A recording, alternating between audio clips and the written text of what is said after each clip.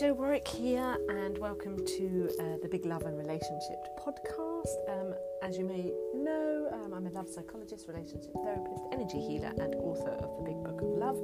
And today's podcast, well, I am sitting in the sun in my garden, forced slightly by a knee injury to just stop.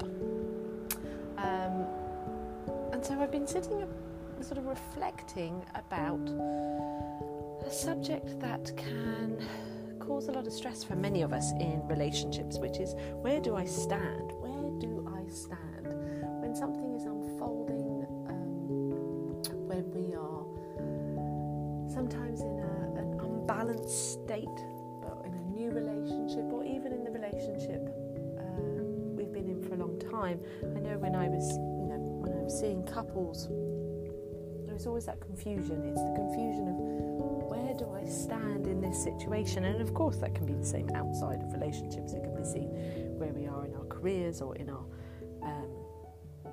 relationships with friends. It can be in our relationship with money, but particularly in our relationships with men and women, etc. But in our intimate relationships, where do I stand? And so I was thinking about this, and really the simplest answer is not where do I stand in relationship with the other person, but where do I stand and who do I stand with? Well, I stand with love. When we surrender it up to the connection with love itself.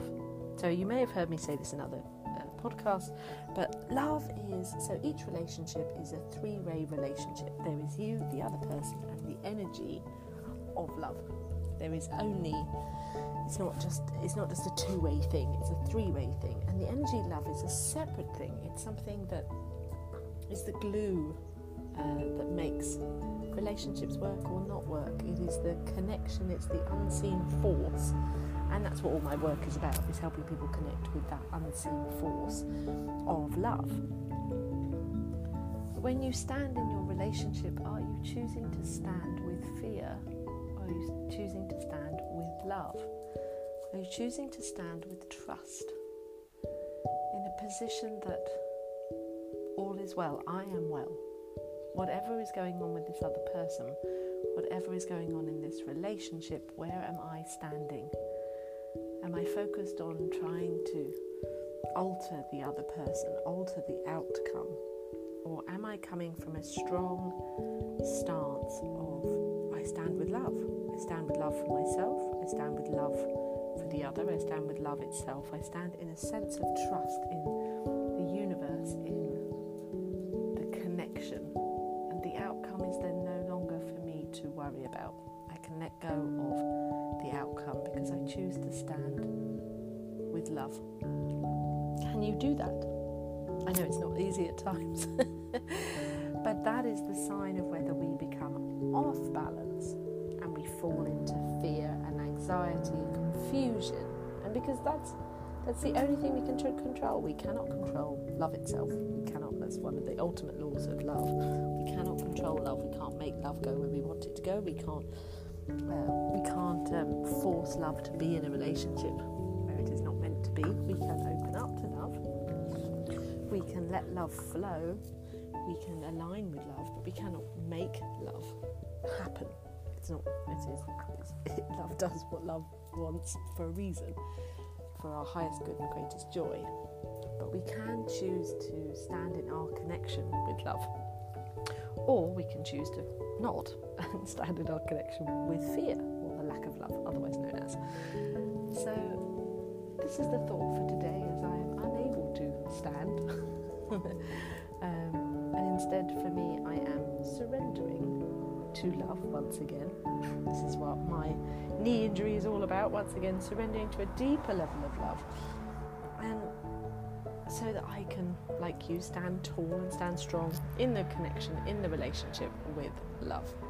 So just a little pondering today. I'm sending you much love wherever you are.